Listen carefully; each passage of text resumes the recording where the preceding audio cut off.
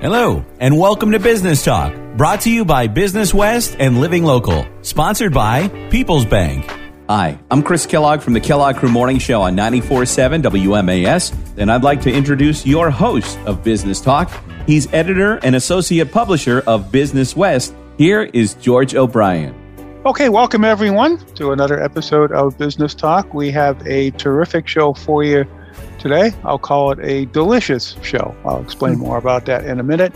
We're going to have a great time today, but before we get to it, we need to hear this important message from our sponsor, People's Bank.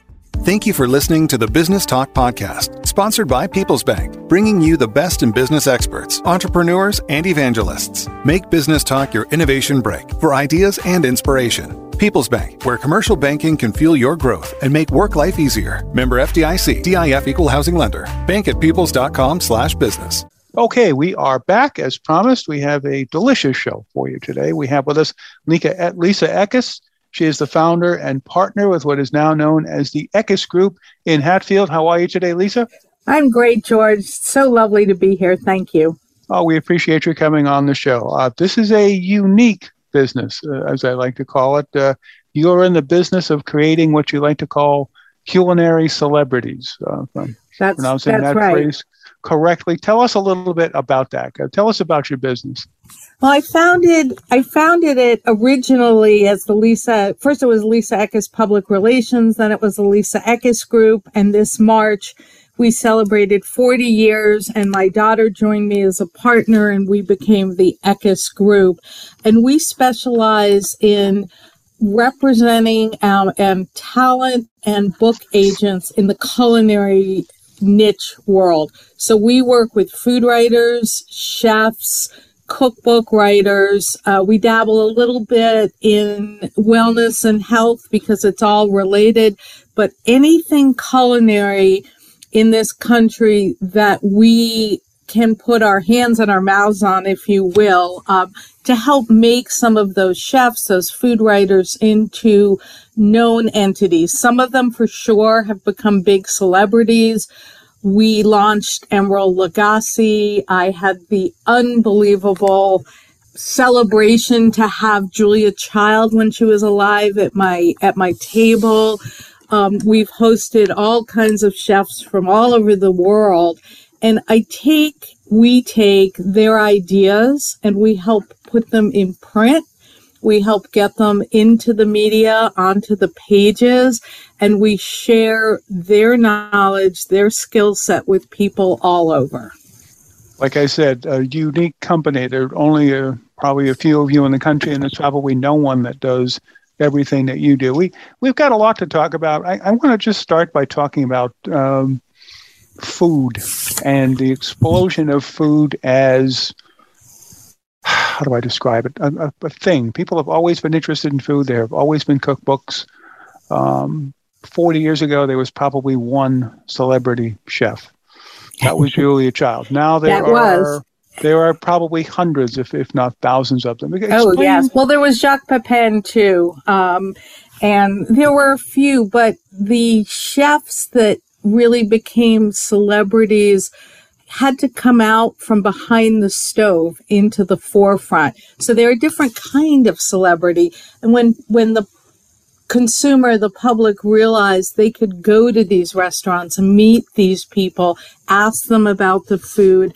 And it was also, that was so appealing. That was so exciting. And it was also a time in the 80s and the 90s when the kinds of ingredients that we could finally access were penetrating the market. There was many more fresh herbs. We had not yet hit the farm to table movement. Chuck Williams brought over the cookware from France. He had the foresight to be able to give cooks the equipment and some of the ingredients and then the knowledge. And all of this came together, and people went from the post-war, mostly canned goods convenience, 180 degrees to learning again to cook from scratch. And that was an exciting time, to put it mildly, but also foreign, what I would call then foreign ingredients. Now There are just almost anything you want in any kind of cuisine, Korean, Taiwanese, Japanese, Vietnamese. You can go to a market. You can, last week I spent half a day making 3 new Taiwanese recipes from one of our cookbooks. And I had almost all the ingredients in the house. It was remarkable. So the phrase people use is foodies. It's not a new term, but explain in a little more detail how this happened, and now food is just this enormous business with all kinds of elements to it.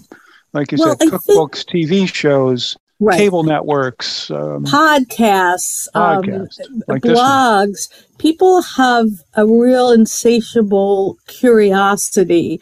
And one of the main ways that cookbooks have changed over these decades is that rather than offer simply recipes that one follows, the books started to reflect in a deep dive the cultures of food. And so like some of the cuisines that I just mentioned, late 80s, 90s, you started to see these deep dives into what is Vietnamese cuisine, what is Japanese, what are the elements of it. And people were traveling more. And when they traveled, they came home and they wanted to continue their experience, whether that meant going to a restaurant that served that cuisine, or in some cases, creating it at home. And it's a way to understand a people and a culture and the history. It's so much more than a half a cup of this and a teaspoon of that. Interesting. So you do this all from Hatfield, Massachusetts. That just doesn't sound logical. It sounds like this needs to be in Manhattan, and you were in New York. I was. Right. Explain to us how you came to Hatfield and how you can carry. I mean, now I guess almost anybody can carry on a business. Well, now the remote is the norm. When I left Manhattan, which was in 1983, I left for love, and I came up here to the Valley. And there was not the kind of work that I had done. I had been working for Crown Publishers. I had worked for Random House, and I was doing book PR, sending authors with new books on the road to promote them. There was nothing like that. And there was not any definition of remote at all. I was one of the first freelancers, if you will. And I didn't know anything. I knew my profession, but I didn't know how to create something remotely. So honestly, I made it up. I wanted to keep a job I loved doing. I talked to the company. I got them to let me work from my home office. That expanded over the years. At our peak, we were about 11 employees. We have worked on thousands of cookbooks over the years. About 20 years ago, I shifted from PR to agenting. So I like to say we make people's dreams come true.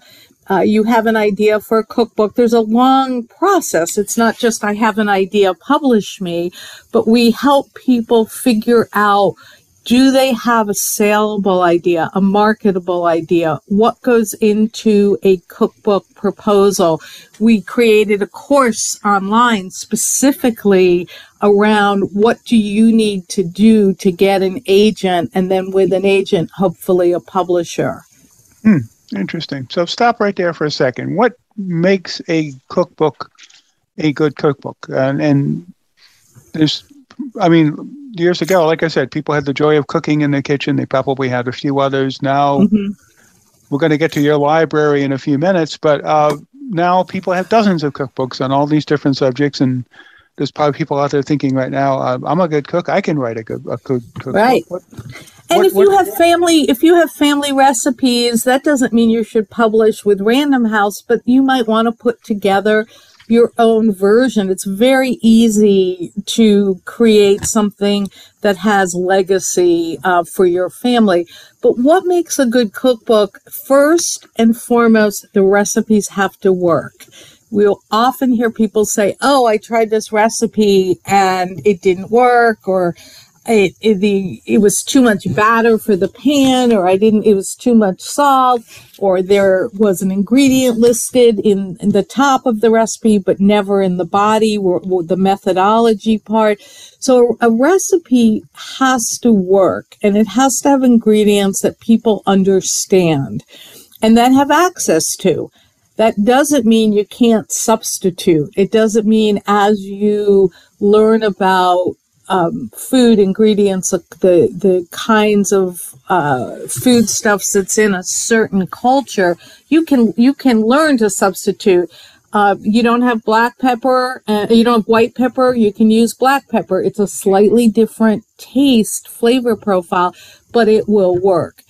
A cookbook also needs to literally tempt the senses. You want the food to look good on the page when you read it, to look at the pictures, to say, I think I can make that.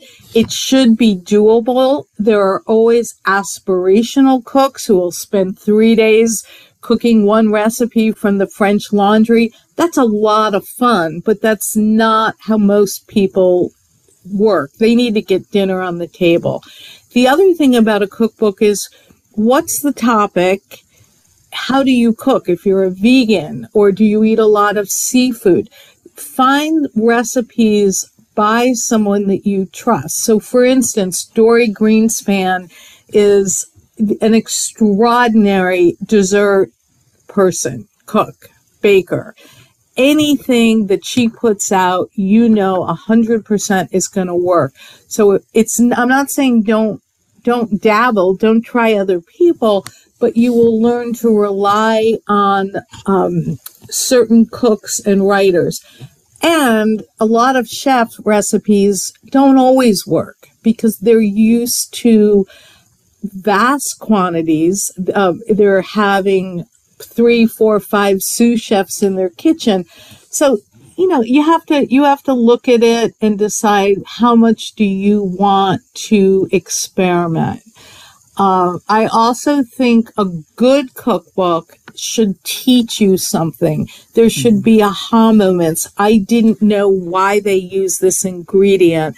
I didn't understand the difference between Indian cinnamon and Vietnamese cinnamon. What's the history of why and how a people were conquered, or wars, or different influences?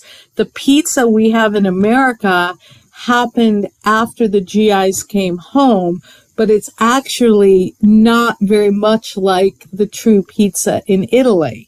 So you don't have to understand it, but I find it absolutely fascinating. I geek out on all of the origins of food and ingredients and cultures. Okay. You're listening to Business Talk, a podcast presented by Business West in partnership with Living Local and sponsored by People's Bank. We're talking today with Lisa Eckes. She is the founder of the Eckes Group in Hatfield. When I visited your home and your business several weeks ago, I thought of that old Jeopardy, actually was the Cheers episode where Cliff Clavin went on Jeopardy, and his answer to the final Jeopardy question, Alex just listed off 3 people and Cliff didn't know the answer. So he said, 3 people who have never been in my kitchen. I don't think there's 3 famous chef celebrities who have not been in your kitchen. This is where you get to name drop a little bit. Talk about had up Julia, there in Hatfield. And Julia's been in my kitchen, Charlie Trotter, Emeril Lagasse, Norman Van Aken. Oh my gosh, people from all over. Elizabeth Andau, who's an amazing Japanese cook. Because we do media training courses for people before they go on the road, we have had many, many people come through our kitchen, cook with us. I've cooked for them. One thing I learned early on: never make the cuisine of the person you're hosting, because there's too much pressure. Go to something else. But part of it is bringing people together around a table. And it's not just the business here. I love to entertain, and we have had so many luminaries in the Valley. I have worked extensively with Betty Rossbottom. I've worked with Bob Heiss and Mary Lou, who's passed away. They ran Coffee Gallery and Tea Trekker. You know, it's really important to always have roots here in the community around food, and working with the farmers and some of the local caterers. I mean, this is one of the best areas in I think the country. You know, coming up here 40 years was one of the best decisions of my career and my life. Okay, that's great. Talk about your business a little bit more. You've got many different aspects to it now. You've got everything from, like I said, the online, how to write a cookbook. You've got the media training. The media training. Now you've even got an Airbnb. I do. I have an Airbnb attached to between the business and the house. And it's, as I say, tricked out for cooking if writers wanted to come. But I mean, there are a lot of tourists who come and stay for fun for the Valley, but it's tricked out. So if someone wanted to do recipe testing or recipe developing, it's a natural extension of my business and my personal hospitality. You mentioned, who's been in the kitchen, but it's also about my library. I have a library of cookbooks that's close to 8,000 cookbooks, and that's not a typo, an audio typo.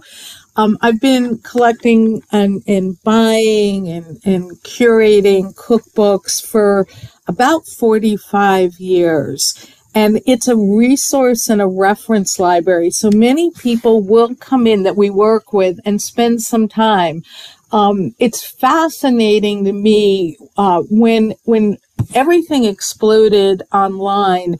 Many folks said, well, your business is going to go down because anyone can get any recipe online. And that is true, but they're not vetted necessarily, and they're not necessarily original. If you go looking for tomatoes and okra, you're going to see many layers of the same iteration of a recipe. You come into my library and you can go to the Caribbean section, the African section, the Middle Eastern section, and find the ways certain ingredients are used throughout the world.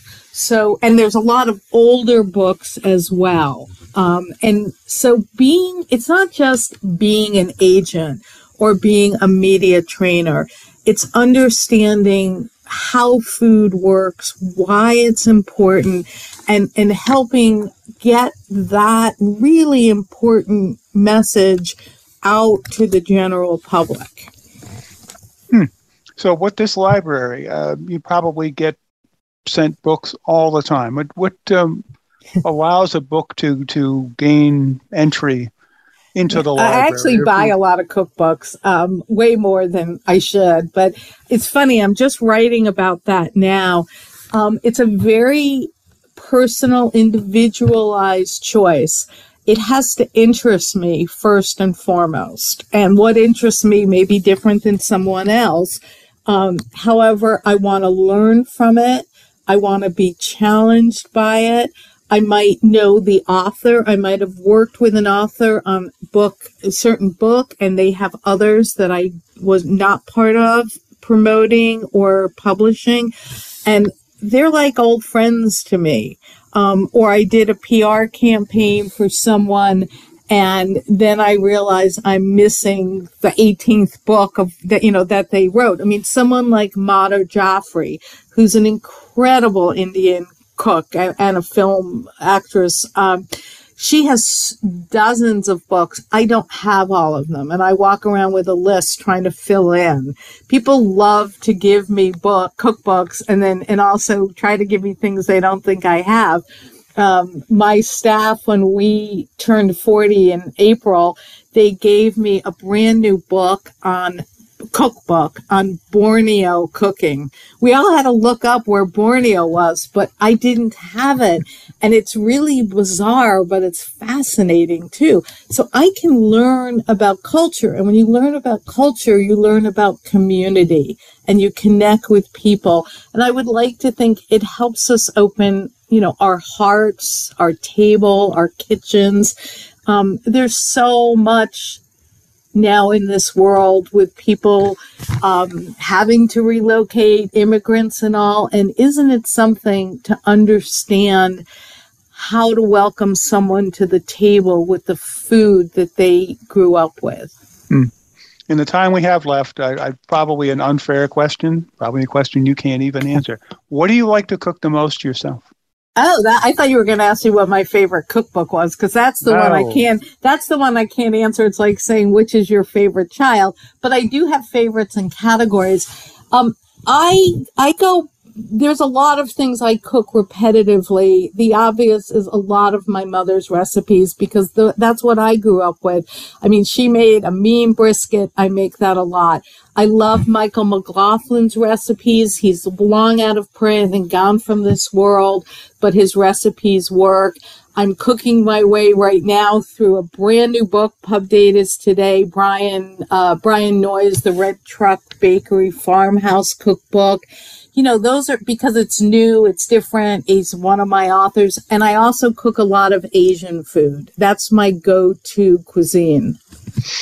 Okay. I don't know about you, but I'm hungry. I think I'm hungry too. I think I'm going to go to lunch.